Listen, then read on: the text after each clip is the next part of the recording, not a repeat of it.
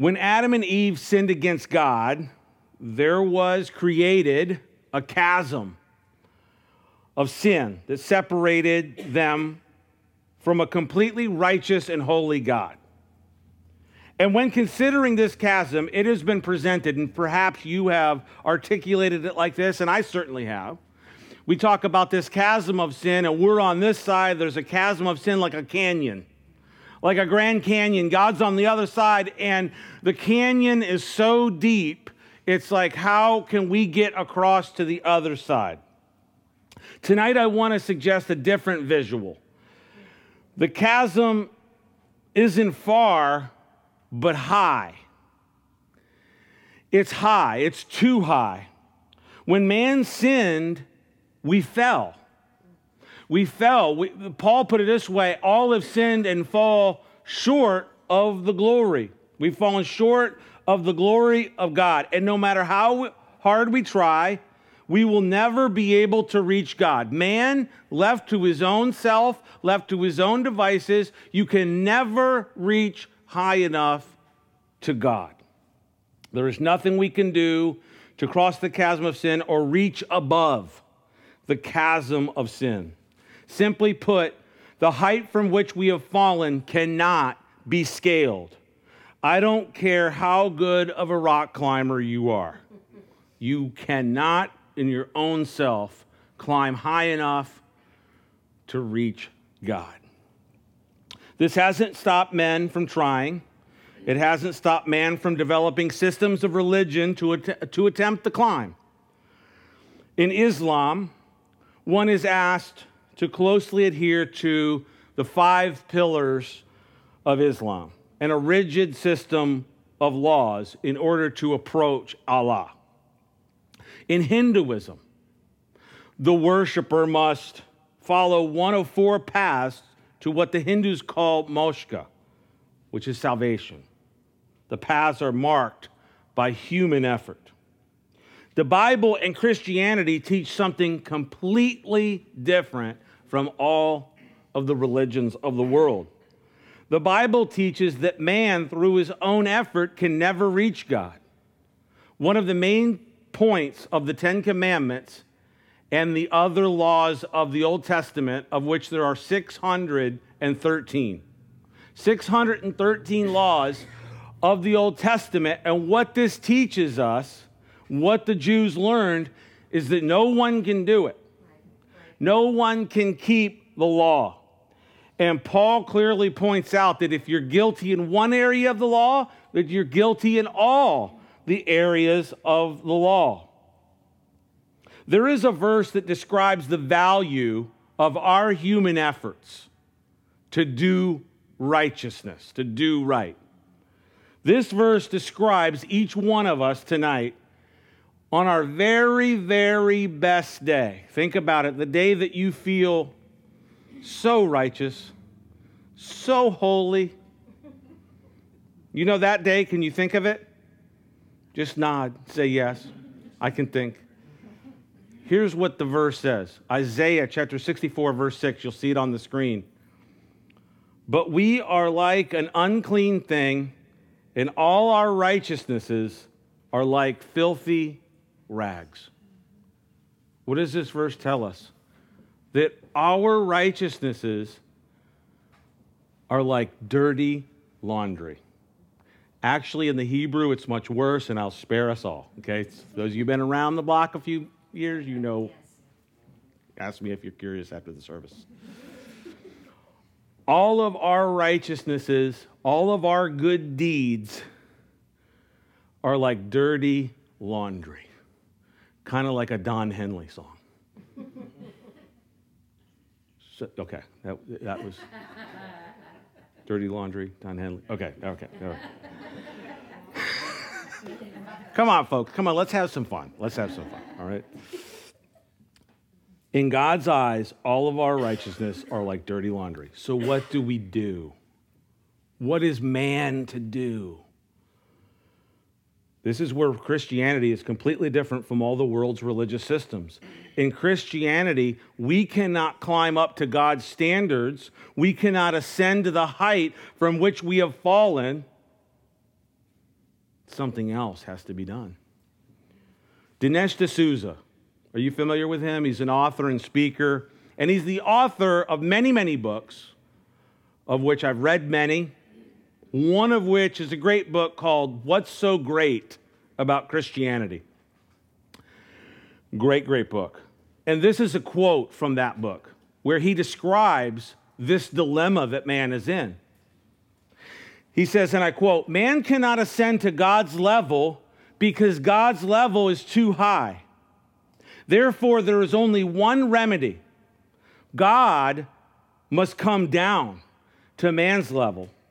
Scandalous though it may seem, God must quite literally become man and assume the burden of man's sins." End quote. So how exactly did God come down to our level? First, he gave a prototype. He gave a prototype, and then he fulfilled the prototype in the antitype. You know what a prototype is, right? It's kind of like, hey, here's the plans. Here's what it is. And this is what God did in the Old Testament. To find out about the prototype, we have to go back to a place called Mount Horeb in Arabia around 1445 BC. Okay, so we're going back in time, back in the DeLorean.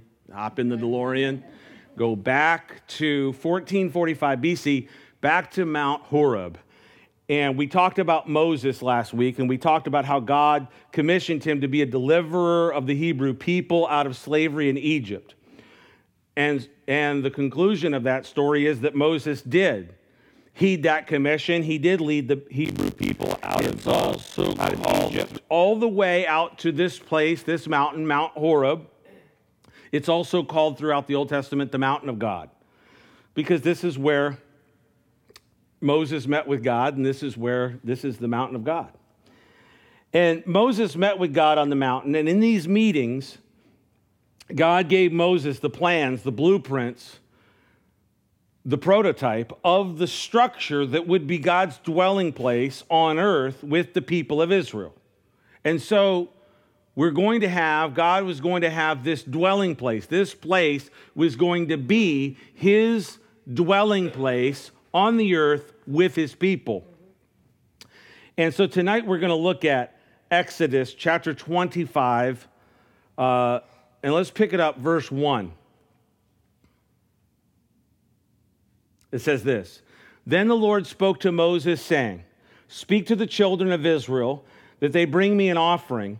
From everyone who gives it willingly with his heart, you shall take my offering. And this is the offering which you shall take from them: gold, silver, and bronze, blue, purple, and scarlet thread, fine linen and goat's hair, ram skins dyed red, badger skins, and acacia wood, oil for the light and spices for the anointing oil, and for the sweet incense, onyx stones and the stones to be set in the ephod and in the breastplate, and let them make me a sanctuary that I may dwell among them, according to all that I show you, that is the pattern of the tabernacle and the pattern of all its furnishings, just so you shall make it.'" So these verses that we just read are the verses where God begins to talk about the making of what is going to be the prototype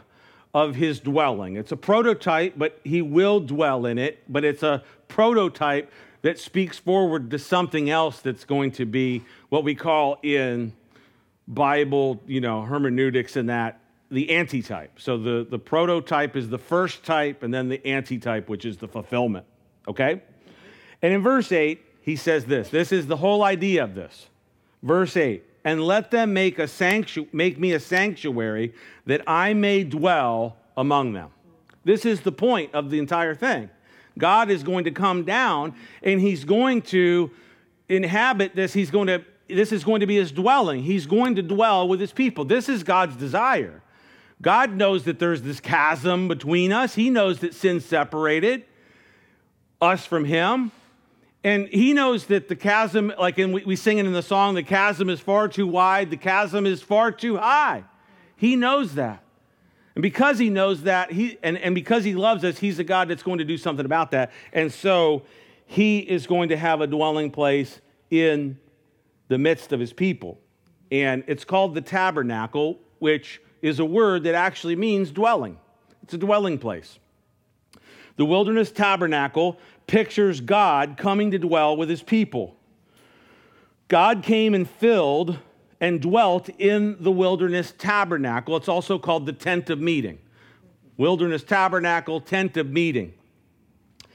And this is the prototype. Now, the antitype is when God came and dwelt in another tabernacle, another tent, the tent of Jesus' flesh.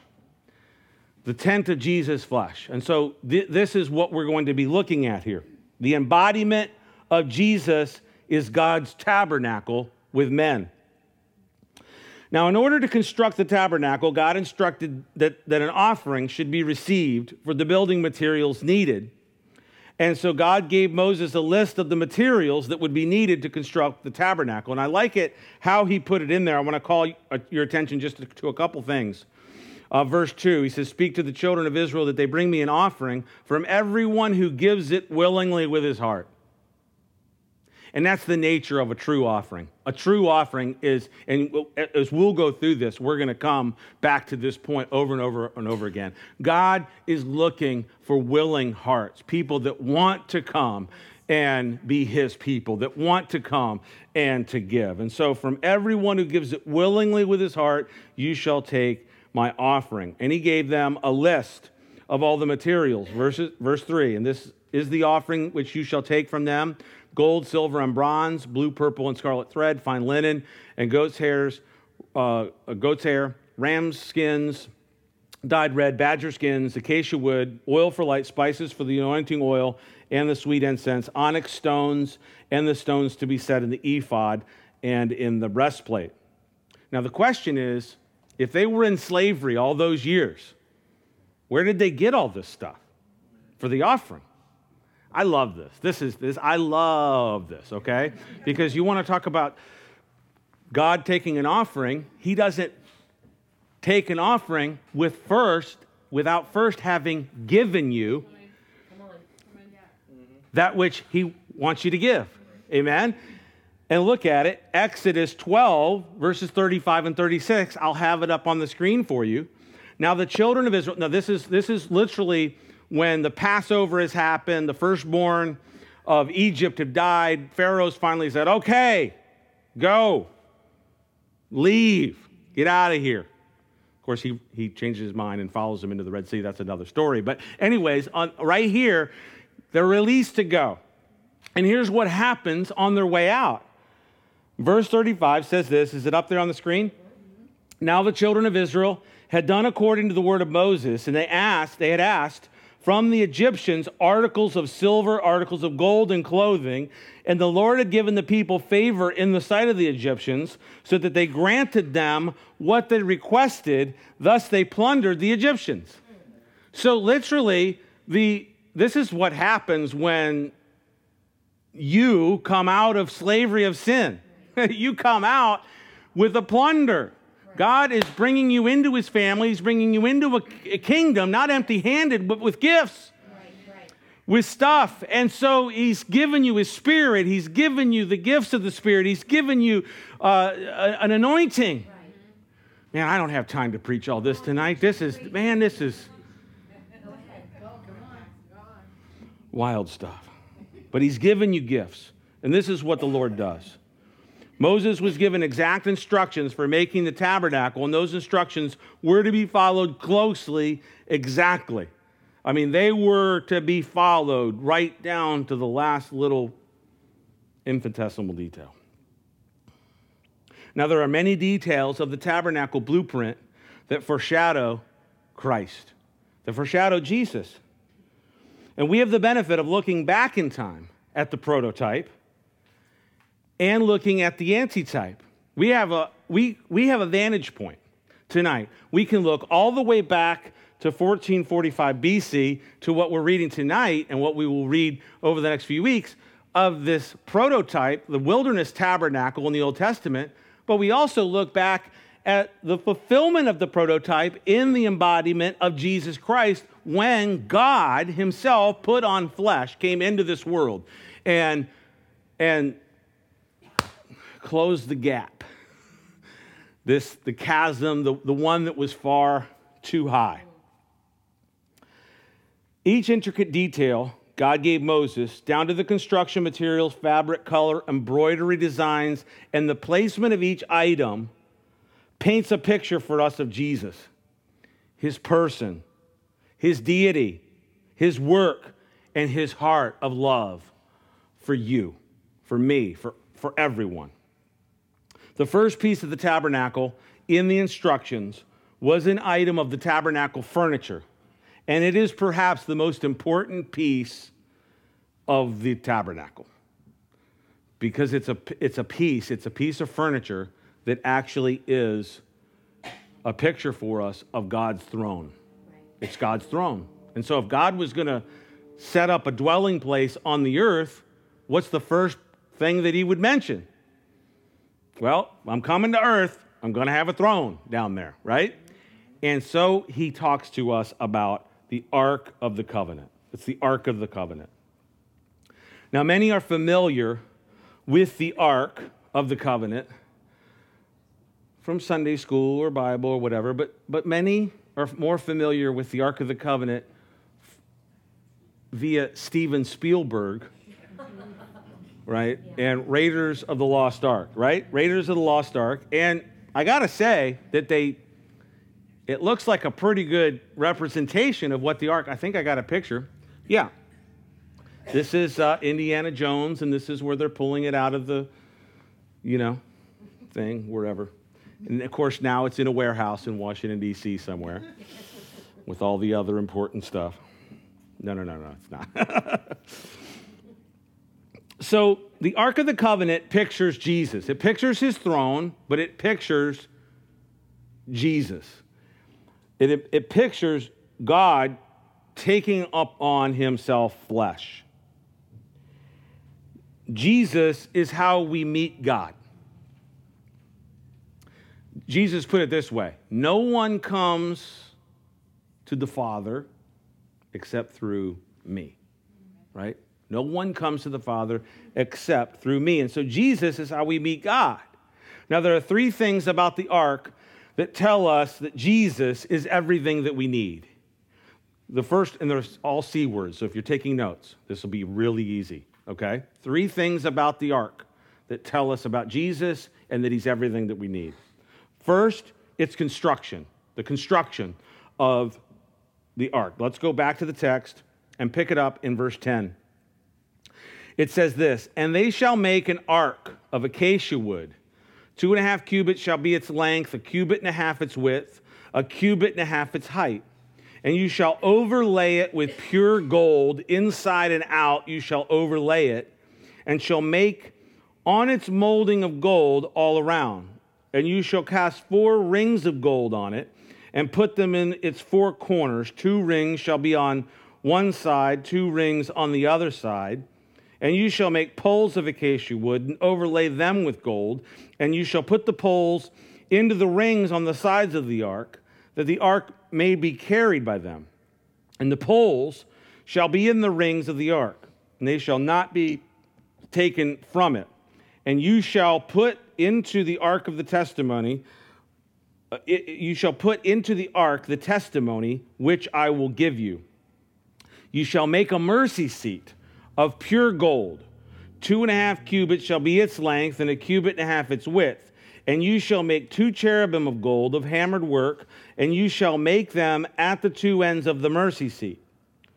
Make 1 cherub at one end, and the other cherub at the other end. And you shall make the cherubim at the 2 ends of it of one piece with the mercy seat. And the cherubim shall stretch out their wings above, covering the mercy seat with their wings, and they shall face one another. The faces of the cherubim shall be toward the mercy seat. And you shall put the mercy seat on top of the ark, and in the ark you shall put the testimony that I will give you, and there I will meet with you, and I will speak with you from above the mercy seat, from between the two cherubim which are on the ark of the testimony, about everything which I give you in commandment to the children of Israel. Okay, so remember, 3 things about the Ark of the Covenant that tell us about Jesus and that he's everything that we need. First, it's construction. The ark was made of 2 materials, only 2. It was made of acacia wood, which is a desert tree. If you go to the desert, you see this tree. If we could go to the desert right now, I would take you, I would show you this tree. I love this. I love these acacia wood trees, these acacia trees. It's a desert tree. And this was the wood that was used for making of the ark. It was made with acacia wood. The other material was gold. So basically, the ark was like a box. It was a chest. We were given the dimensions. We were given it in cubits. And if you want to dive in and look at, I have all this in the book where it's down to the cubit, and the cubit's 18 inches and all that. We're not going to get that far deep into this, all right? That's in the actual, text. But it was a chest. It's like a box. It's made of acacia wood and overlaid with pure gold. This points to the dual nature of the Son in the incarnation. Jesus in the flesh has 2 natures. Jesus Christ. A human nature and a God nature. The wood, the acacia wood, symbolizes, pictures for us Christ in his humanity, in his human nature. And the gold, and this is taken out of ancient civilizations. All ancient civilizations, gold was about their king, the royalty, and the kings were deities. And that's where we get this idea that flowed down through history, the divine right of kings. Okay? So you had the acacia wood picturing the human nature of Christ, the gold picturing the God nature, the deity of Christ. Jesus is, as theologians have called him, the God-man. He's the God-man. He's, Marvel, none of the Marvel heroes have anything on Jesus. Amen? Amen? They're all combined with man and insect or man and fish or man and, I've lost track. I just give up at this point. Man and machine, which is kind of, I guess, where we're headed. I'm not, but somebody is. But the God-man. And he's fully God and he's fully man. And so this is God coming down to where we were.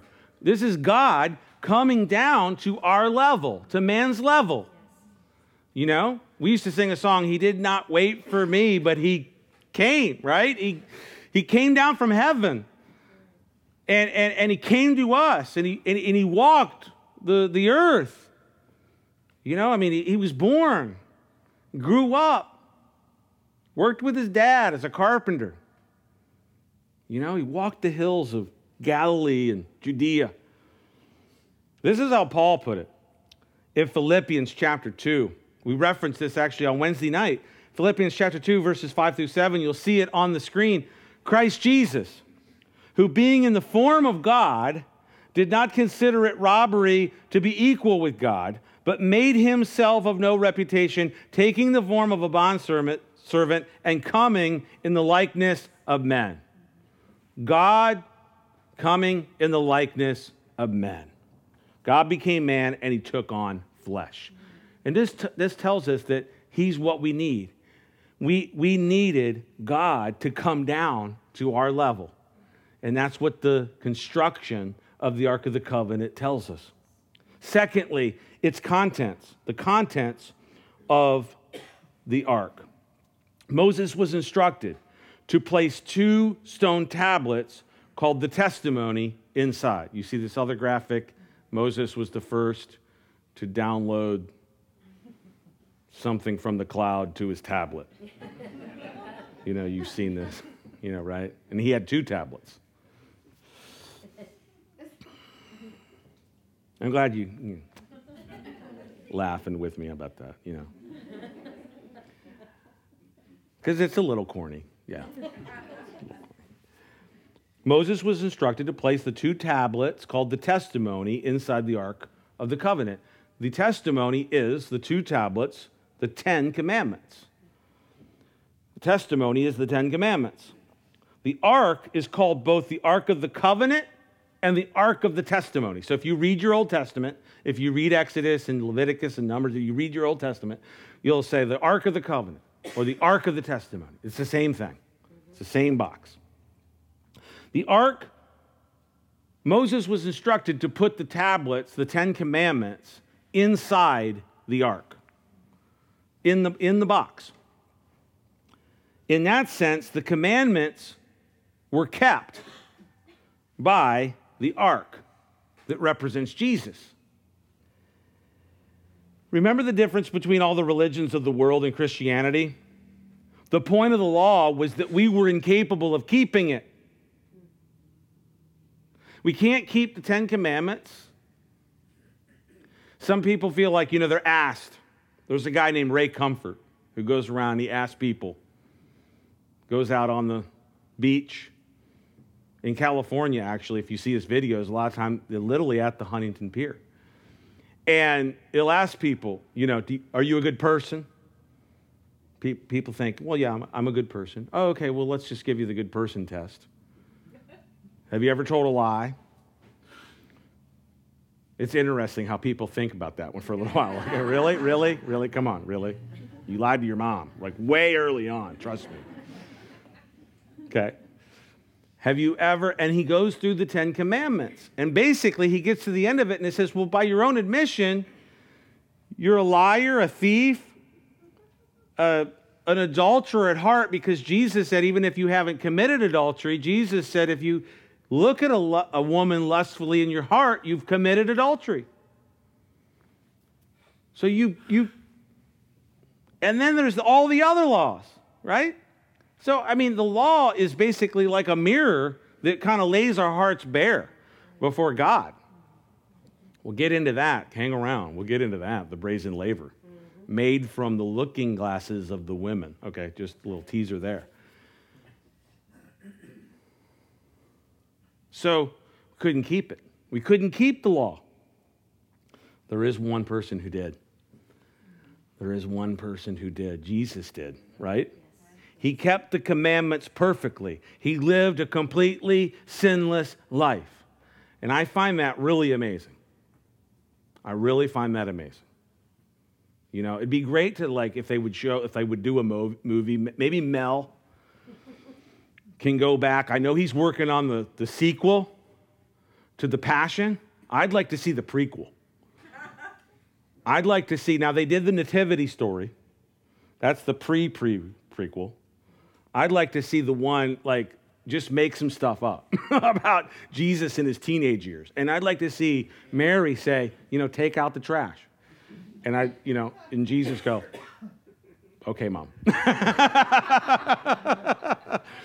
The Bible tells us that he was perfect. He was sinless. He did not transgress the law.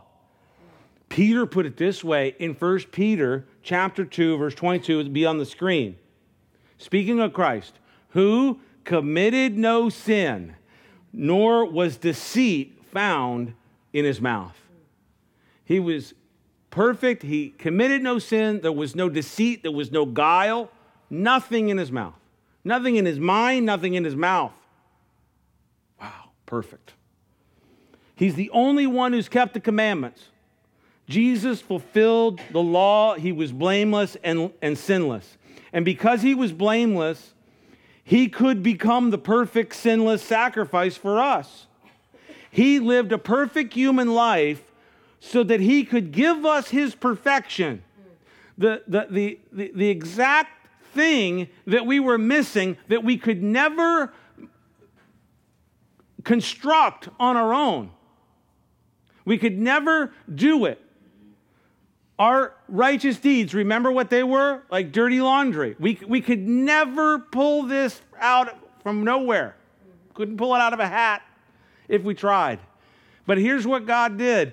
He came down to our level. He walked on earth and he lived a perfect life. And because he did that, he's able to offer to whosoever will come and believe upon him, he's able to offer you his perfect life for your not perfect life.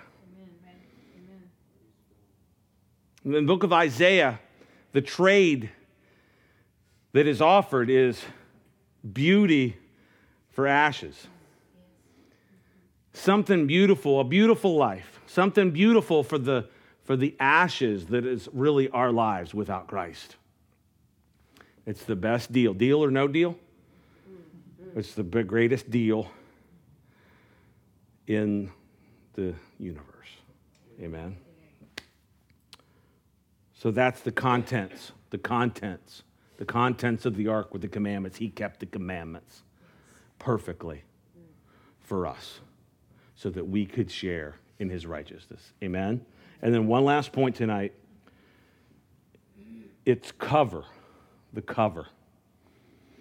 The construction, the contents, the cover tells us about Jesus and that he's everything we need. The lid for the ark, its cover, it was called the mercy seat. It is called the mercy seat. The mercy seat, which was the lid, the cover, was made of pure gold, absolute pure gold. No acacia wood in that seat, in that lid, in that cover. Pure gold. 2 gold cherubs were attached to the ends of the lid, facing each other with outspread wings on each end. 1 cherub on each end. And their wings spread towards the center and their eyes looking towards the center, because what happened on the center of that seat was very, very important. Amen?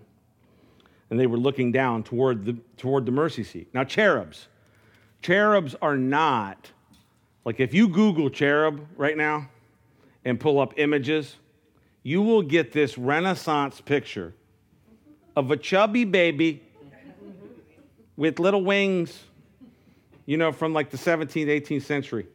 The little cherubs. Oh, and we say things like, oh, isn't she's a little cherub, or isn't he a little cherub? No. Cherubs are among the most powerful of God's created beings. These are powerful beings. In fact, Satan was a cherub. He was, Isaiah and Ezekiel says that he was the cherub who covered. And we'll get into that job description of the cherub here in a second. The mercy seat, the cover, had a very specific purpose. Or let me back up. I skipped ahead here. Cherubs are the highest order of angels. They are really the super angels. I don't even like to use the term angels so much so, because the word angel is really not a descriptor of the type of being they are, but really a job description. An angel is a job description. They are a spiritual being, okay? And cherubs, and we learn this from the scripture, are guardians of the throne of God. You see, guardians of the galaxy. We've got guardians of the throne, right? Wow, I've really woven in some Marvel there, haven't I? I've got at least 5 gold stars for this. I mean, come on.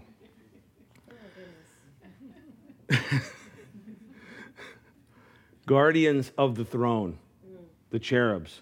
We see it in, first, there was a cherub that was placed when man was excommunicated from the garden, and there was a cherub placed at the entrance of the garden with flaming sword so as to block the way to the tree of life. And then in Revelation, in John, in the Revelation, in Revelation chapter 4, John tells us what he sees, and what he sees is heaven. And what he sees specifically is the throne room of heaven. And you read it, and he describes it. It's the throne room of heaven. And in the chapter, John sees the throne of God in heaven, and it's surrounded by 4 living creatures. These living creatures, these are the cherubim surrounding the throne. These are the cherubim. A cherub is singular, cherubim is plural. I am is plural in Hebrew. So they surround the throne in that sense, they guard it.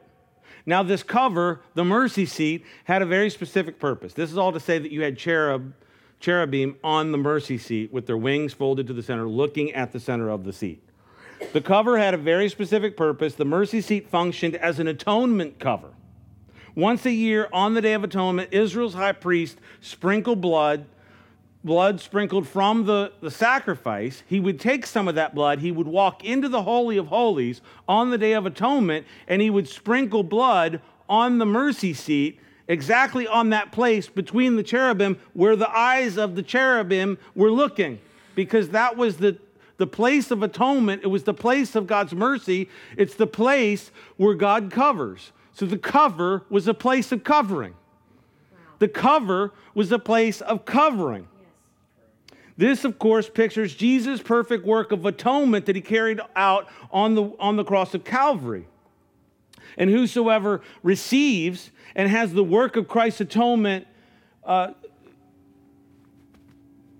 given to them, that they receive that, then you therefore, having received the benefit of the work of the atonement of Christ, you then have access into the throne room of God.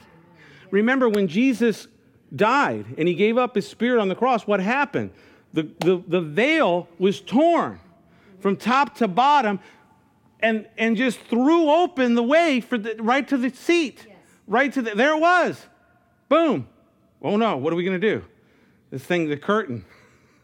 Go to Bed Bath & Beyond and get it. No, you're not going to fix this with a trip to Bed Bath & Beyond. This was the veil that was split in two that opened up the way for whosoever will receive the work of the covering of the atonement can come to the covering, the mercy seat, to the place of the mercy seat. And this is where we meet with God. The cover was a seat. The Ark of the Covenant also pictured God's throne. It was carried with poles on either side, the way the ancient royal sedans would be carried, the royal sedan being the portable throne of the king. So this was literally the portable throne of Israel's king in their midst. The Ark of the Covenant was the portable throne of the king of Israel, Yahweh God. Now, I want to draw your attention. We're drawing to a close. Exodus 25:22. This is at the bottom of our text that we read today. And I know I read about cubits and stuff, and you haven't read anything about cubits in a long time, probably, unless you're reading through Exodus. But this is an important verse. I think this is one of the great verses in the Old Testament. Exodus 25:22, it'll be on the screen. And there I will meet with you. I will speak with you from above the mercy seat. I love everything about this verse because it tells us so much about this cover. It tells us that this cover is a mercy seat. It tells us that this is the place where God wants to meet us. It tells us that he wants to meet us above the cover, above the seat. We don't meet God with what's inside. We can't come to God through what is inside the ark. The commandments are inside the ark. Jesus kept them perfectly. We can't approach him by thinking we're going to figure it out and we're going to get our life together and we're going to be good enough.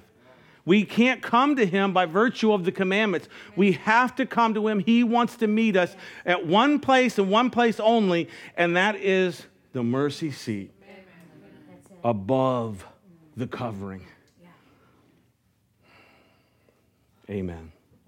God's throne is called the mercy seat. Isn't that amazing? This is what you want to plaster that all over social media. Because of the distortion of who God is characterized to be, God has a throne and it's called the mercy seat. God wants to have mercy. He has mercy and abundance of mercy and great grace. Now, I want to wrap this all up with a promise that Jesus gave. And then we're going to go to the table of the Lord. But Jesus gave a promise in the book of Revelation. He dictated 7 letters, Jesus did, to John, to 7 different churches. In the 7th church, the letter he dictated to the 7th church, which is the church of Laodicea, he gave a promise. And this is it. Revelation 3:20 and 21. Behold, I stand at the door and knock. If anyone hears my voice and opens the door, I will come into him and dine with him, and he with me. To him who overcomes, I will grant to sit with me on my throne, as I also overcame and sat down with my Father on his throne. This is the promise to the overcomer. Amen. And how do we overcome? We overcome by the book of Revelation tells us how they overcame, right? The blood of the Lamb and the word of their testimony, right? The blood of Christ, the covering, the atoning work of Christ, and the testimony of confession, of trusting in that, in God and his covering alone. Amen? And if you have received that unto yourself, you have promises upon top of promises upon top of promises. And one of which is we're going to just all pile up on the throne of God. It's going to be a great big party in front of the Crystal Sea, which I already have a condo reserved for me. Beachfront property right on the Crystal Sea. I've already put that request in. And I'm being funny, but you know what I mean. But this is for you. This is what Jesus did. This answers the question of, does this not show you the difference between every other philosophy, every other religion that there is? Nothing like this. Nothing in all the universe like this and what Jesus did for us. He came down. He closes the gap. He deals with the problem. He offers you perfection for unrighteousness, beauty for ashes. And that's the deal.